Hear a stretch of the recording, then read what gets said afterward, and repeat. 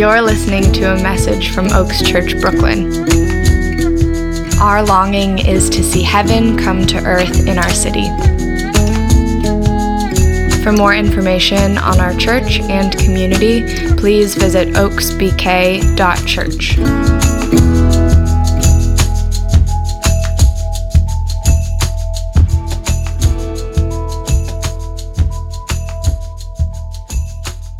Good morning. This is a paraphrase of Genesis 4. I believe it's from the Patrick Boatwright and Ryan Diaz version of the Bible, which honestly, after you hear this, should probably be published. So just put in that other. So this is Genesis 4. After the garden, where so much was lost, Adam and Eve begin again. They start with a child. His name is Cain, because Eve has created him out of her flesh with the Lord's help. She also bears another one. The two brothers bring their gifts to the Lord. One finds favor, the other displeasure, and chaos spills out of his heart and into his hands, where it becomes sin and his brother's doom. Abel's blood cries out, and the Lord hears. He names the curse that has now marked Cain. Another man heads east of Eden, and violent men make more violent men. And through all this, another plan, another son, is born. Eve receives her gift from the Lord, Seth, the appointed one, the one she thanks him for. This is the story of God.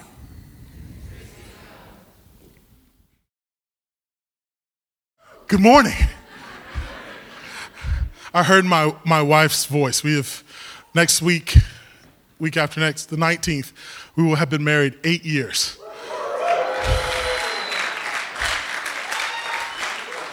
If you needed to know what the Lord could do, let that be a sign. But after 8 years, she doesn't even have to say it. I just hear her voice. Go to the restroom before you get up there.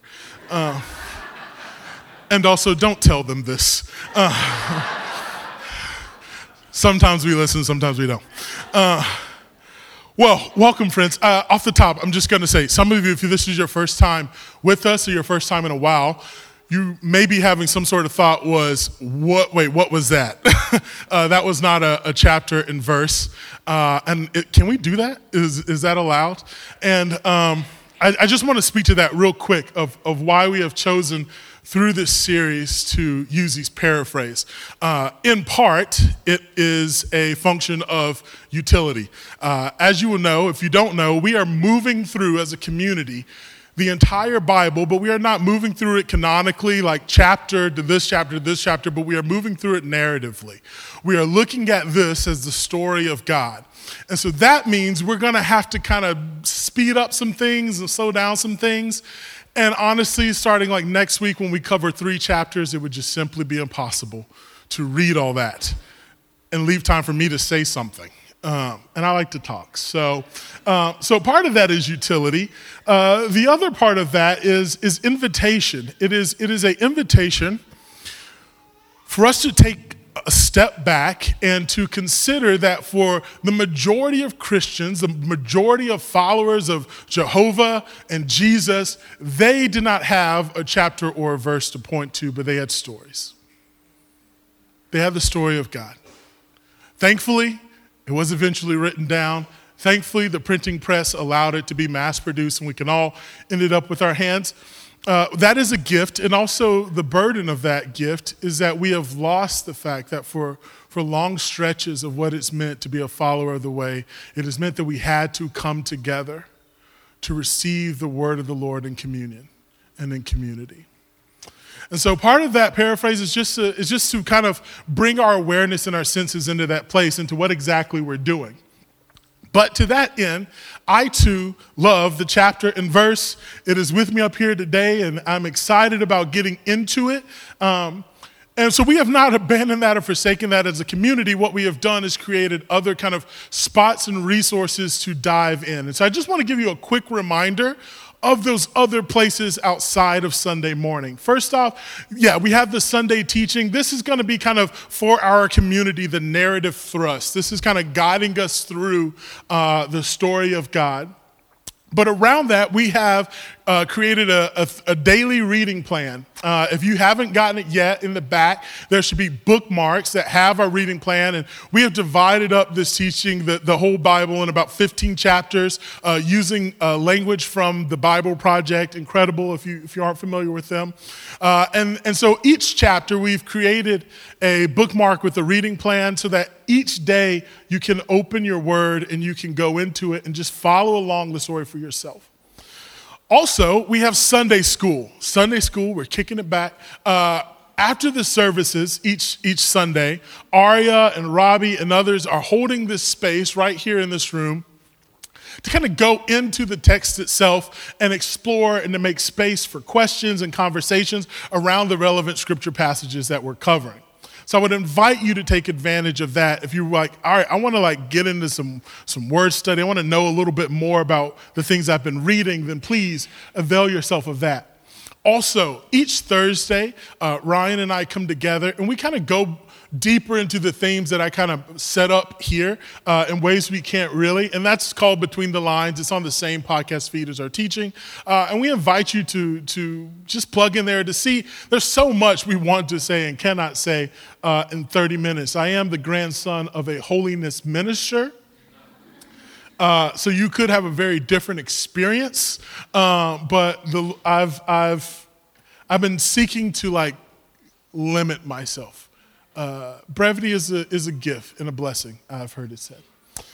And then also we have community groups. If anything, I would truly beseech you and beg of you to join a community group, because this honestly is where the functional life of this church happens. I love you all, and it is so great to have this passing of the peace, but there's just simply no way that we can all know each other. That should not be our aim or our goal.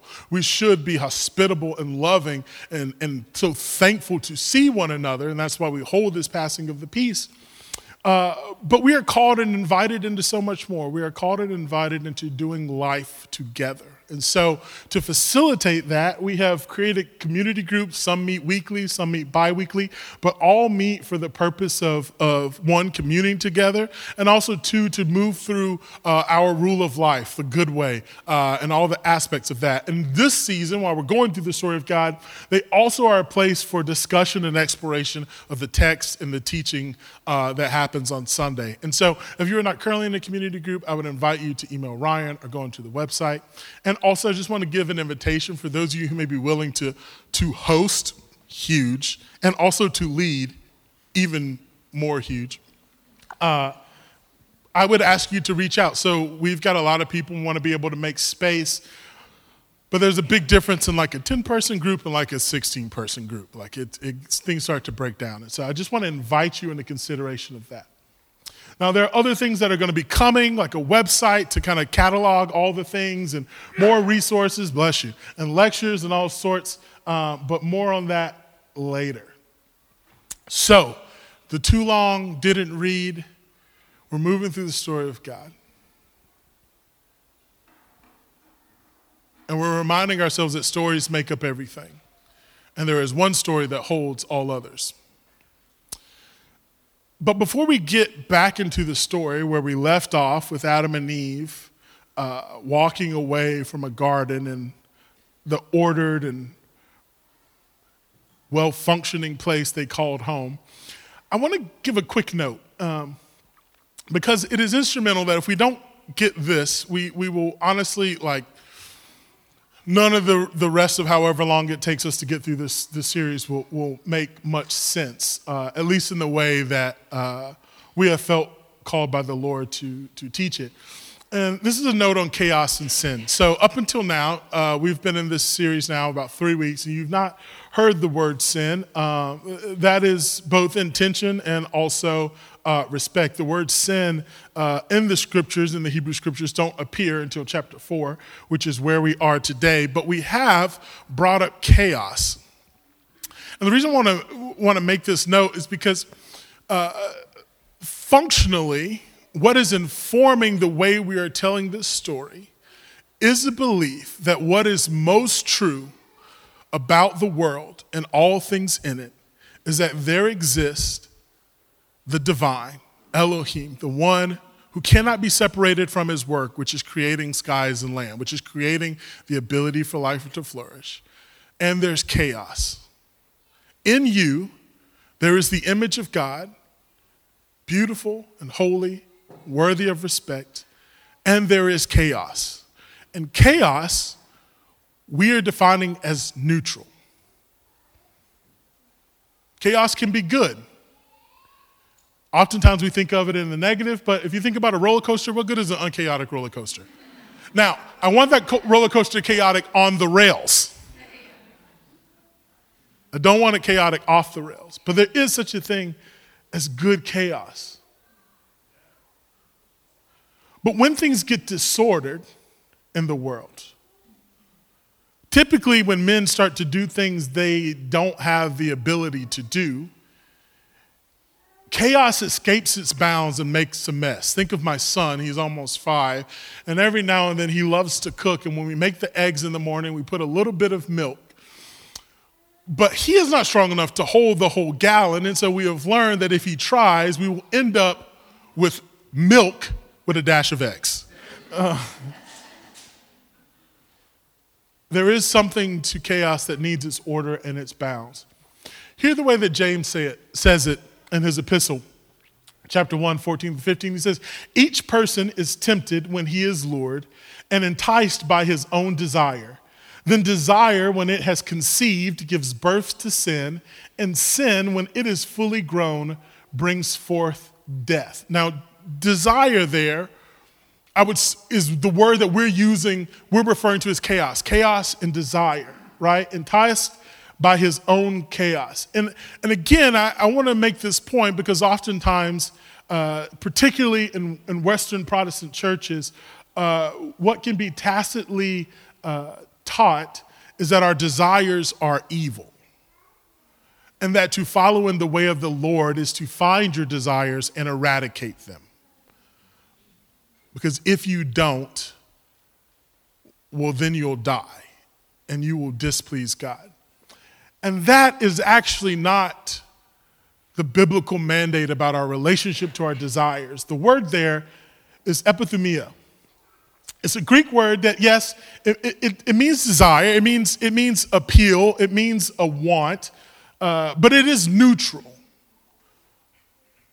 And oftentimes it's used in terms of food and sex. Now, this is not to limit its scope of what kind of desires it's talking about, more so than it is to focus its intensity. Because the thing about food and sex is that they are central to the human experience. And here's what I mean by that when I say sex is central to the human experience. I do not mean that the act of sex is central to the human experience. What I do mean is that sex as a form of intimacy is key to the human experience. Sex is one of the most concentrated forms of intimacy, but it is not the only form of intimacy. But this is the intensity. Those basic things we need, sustenance and intimacy, this is wrapped up in this word desire. So to explain what I mean about chaos and sin, desire, which we can also understand as our emotions, our feelings, whether they be things such as sexual desire or whether they even be things like disgust. There is such a thing as holy disgust. I want to read from you from an article in the academic journal Presbyterian by Travis Hutchison. He writes, speaking of this word epithumia or desire, in Greco-Roman texts, epithumia was generally viewed as a rudimentary human desire. In Plato, epithumia is a building block of the human soul. From a morality standpoint, Aristotle saw the term as either virtuous or vicious, depending on the context in which it was used. Moreover, when the object of epithumia was a vice, he believed it needed to be repurposed towards virtuous ends through rational thinking. In Jewish texts, epithumia was often used in similar ways to some Greco-Roman texts. And this was especially true for texts written around the time of the New Testament by Jewish writers who had a very Hellenized or Greek view of the world. Philo is one such example. Philo believed that desire itself was not evil per se, but became evil when misdirected and used in excess. Furthermore, he makes clear that the soul desires complete satisfaction. And untamed desire for satisfaction from something not meant to satisfy agonizes the soul. I'm going to read that again. Untamed desire for satisfaction from something not meant to satisfy agonizes the soul. He even goes as far as to call epithemia the fount of injustice. Our desires can be good and holy things given by our Lord to bring us what we desire, which is the fullness of our satisfaction. But when our satisfaction comes off the rails and it guides us, and we try to find our satisfaction in things that cannot sustain it and truly give it, this then becomes sin. And sin, it always sours and grows in intensity until it reaches death. This I think is the foundational conflict of this story. A God who is trying to order chaos so that people can live, and a people who are rejecting his order in an attempt to make it for themselves. And in the end, it spills over into sin and death. So let's go into the story. I just want to make a note as we go into Genesis 4 and we pick up with Adam and Eve that Genesis 4 mirrors Genesis 3, both in its structure and its language. And we'll speak to that a little bit. But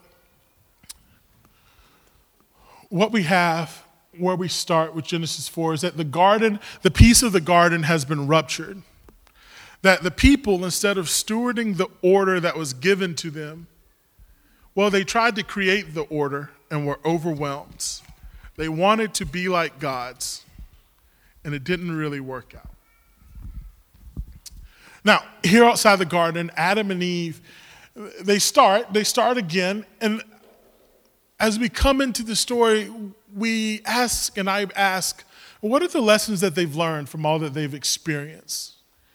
The story begins, Adam knew Eve, his wife, and she conceived and bore Cain, saying, I have gotten a man with the help of the Lord. And again, she bore his brother Abel. I want us to focus. I think there is something of note in what Eve is saying here. See, Eve uses both possessive and creator language. Here, Eve is saying, this is the man that I created. Again, she puts herself in equality with Elohim. Elohim, you created man, and I did too, though you did help. We see this in the use of the word ish. I have gotten a man, ish, I have gotten an ish, which is never a word used for children except for here. And the first time that ish is used, well, it was in a poem that was spoken to Eve when she first met her husband. This at last is bone of my bones and flesh of my flesh, and she shall be called woman because she was taken out of ish.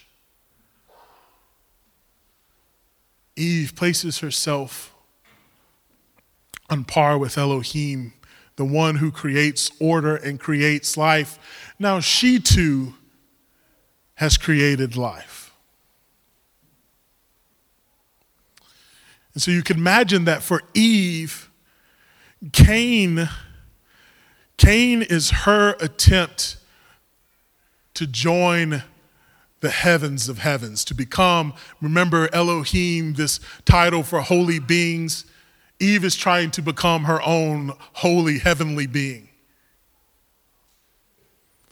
And then she also has an other son. And again, she bore his brother Abel. But what is interesting is that the word Abel, what Eve names her son is nothing. Eve, unlike Cain, who is her pride, Eve doesn't even get a name. Abel actually means nothing.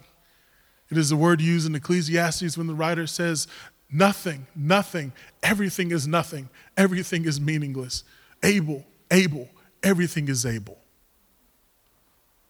The second son, whose mother does not sing a song and can't even be bothered to name him.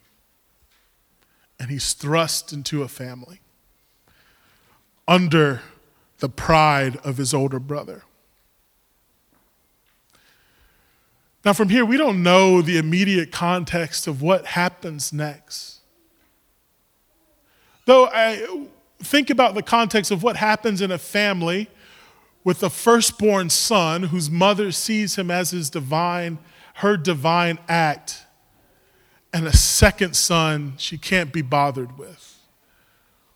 What relationships develop? How are they formed? There's something I find interesting for Cain, his mother's pride, and for Abel, his mother's annoyance. It harkens me to the wisdom of Israel in Proverbs where it says, towards the scorner he is scornful, speaking of the Lord. But the humble he gives favor. James, when he quotes this passage, just says it this way: God opposes the proud, but gives grace to the humble. This is the context that I bring when I read that both of these brothers become men, and they too have now developed their own relationship with the Lord of their mother and father. And they bring their offerings one day. But these offerings aren't received the same. But more than the offerings, the brothers aren't received the same. The story says that Abel was looked on with favor by the Lord. Cain with disapproval. God opposes the proud, gives grace to the humble. And this creates immense displeasure in Cain. He becomes disordered and his body becomes uninhabited. It says this: so Cain was very angry and his face fell. His emotions start to stir up.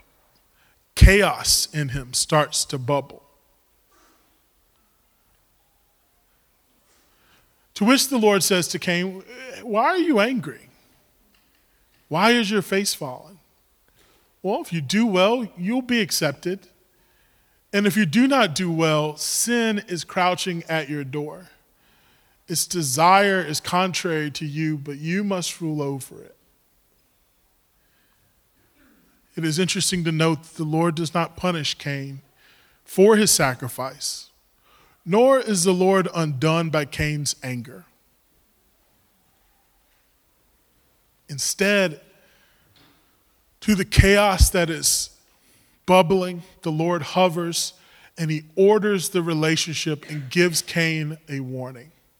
You already have full access to me and my life-flourishing ways, so take your emotions and live out your dominion over them in the way that I have ordered them and given them to you. If chaos is the waters behind the dam, sin is the resulting tsunami when the dam breaks. It is lethal and thorough in its death dealing. We can think of wine in and of itself, ripened grapes. And it can be used to open the senses, to experience pleasure, to induce a sense of euphoria. And that is good. But when we reach that euphoria as a way to mute our pain, when we try to find our comfort in that cup,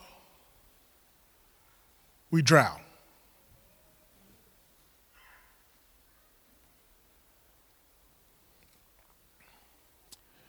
And so Cain is sent off with his anger, with the chaos bubbling, with the Lord who has tried to order it, but he lets it spill over. And it spills over in violence, and he kills his brother.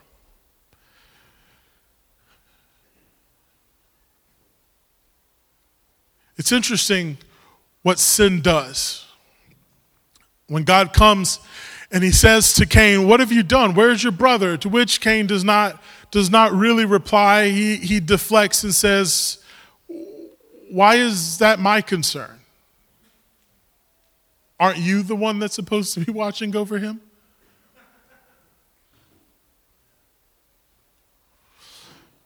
To then God says, "Well, yes, and I have heard his blood. His blood is crying out from the ground, and now from the ground comes a curse. The ground was already cursed, and now you will carry its curse. The ground which has opened its mouth," the Lord says, "to receive your brother's blood from your hands. When you work the ground, Cain, it shall no longer yield to you its strength, and you will be a fugitive and a wanderer on the earth." Chaos, unordered, becomes sin. Sin, when fully matured, becomes death. But that death is not instant, and it doesn't always start with the body. Where it often starts is with our purpose and with our relationship to people. This is how sin metastasizes. The first form of cancer. It grows and it grows until it takes over and crowds out life. And eventually the body dies. And then from here, Cain has this lament. He says this punishment is just too much to bear. And here, like his mother, he twists the words of the Lord. The Lord only said to him that the ground would be hard for him to work. To which Cain says, "Your face will depart from me. This is what you told me. You're going to leave me." But the Lord had not said such a thing. And in fact, he says, no, actually, I will put my mark upon you so that no one will harm you. Even while Cain was a murderer, the Lord gave him a chance to live.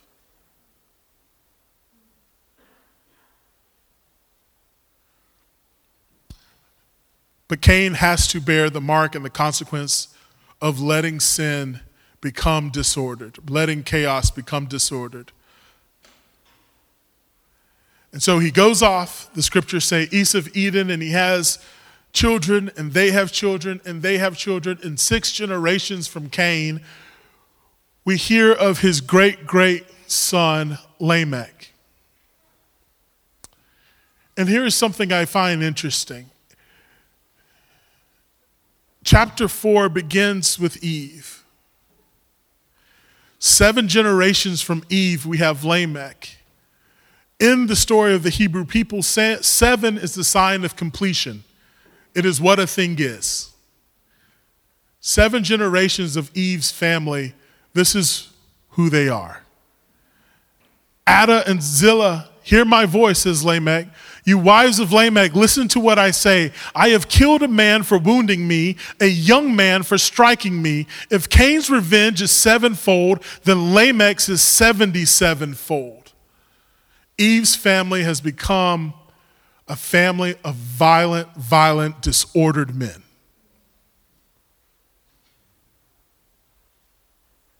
This is who they are. And it increases and it increases from 7-fold to 70-fold. Chaos, there is no dam. Everything is underwater.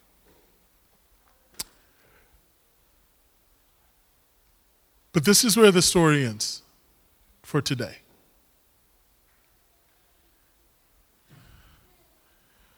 Just as the Spirit of the Lord hovered over the tohu vavohu, the unordered and uninhabited world, and began to pull back the world so that the chaotic waters, and put them in their place so that life can flourish here. When this family has been overwhelmed by sin and death, Eve, again, her last words, sings another song. Verse 25, and Adam knew his wife again, and she bore a son and called his name Seth. For she said, God has appointed for me another offspring instead of Abel, for Cain killed him. Eve has abandoned the language of a creator, and she assumes the language of a steward. This is the son that is a gift from God. And for the first time, a person, a mother, actually even bothers to use Abel's name. And she is able to name what has happened to him.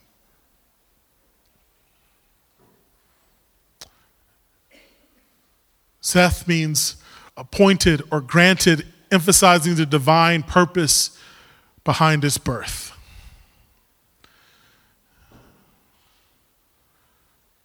There is a chance to start again. We'll see if chaos stays within its bounds next time.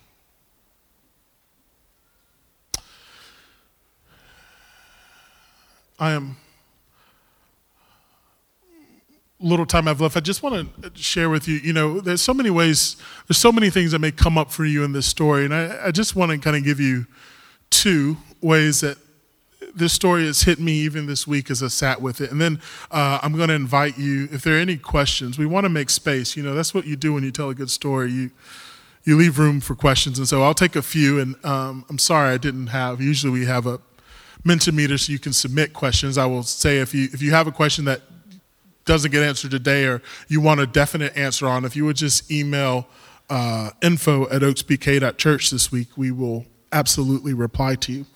But here are two of the things that I take away. One is a question, which is, what do I do when God displeases me?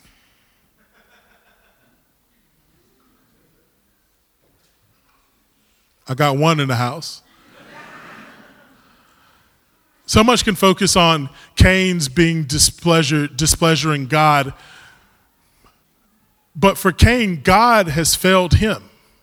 God has not given him what he wants. And this starts to stir up all sorts of chaos in him. And so I've been sitting with that question. What do I do when God displeases me?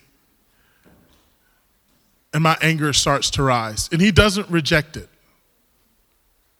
He doesn't reject it. But what do I do with it?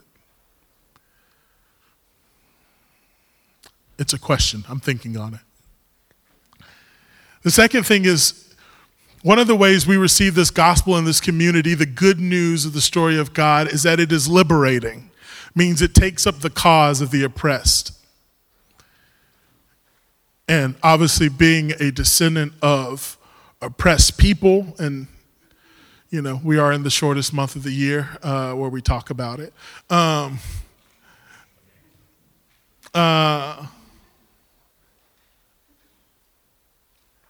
Something that hits me as I sat with this text this week is how no one says Abel's name. Until the end, Eve finally voices her son. But from the beginning, God does. God knows Abel's name.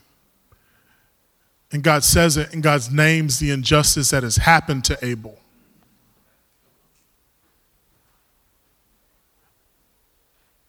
And that is, there is something of more than a kindness. Whatever it is that encapsulates when you feel seen. When you've been underneath brokenness and there's something of a beauty there of this God that sees, and also something of a wrestle because he did not prevent.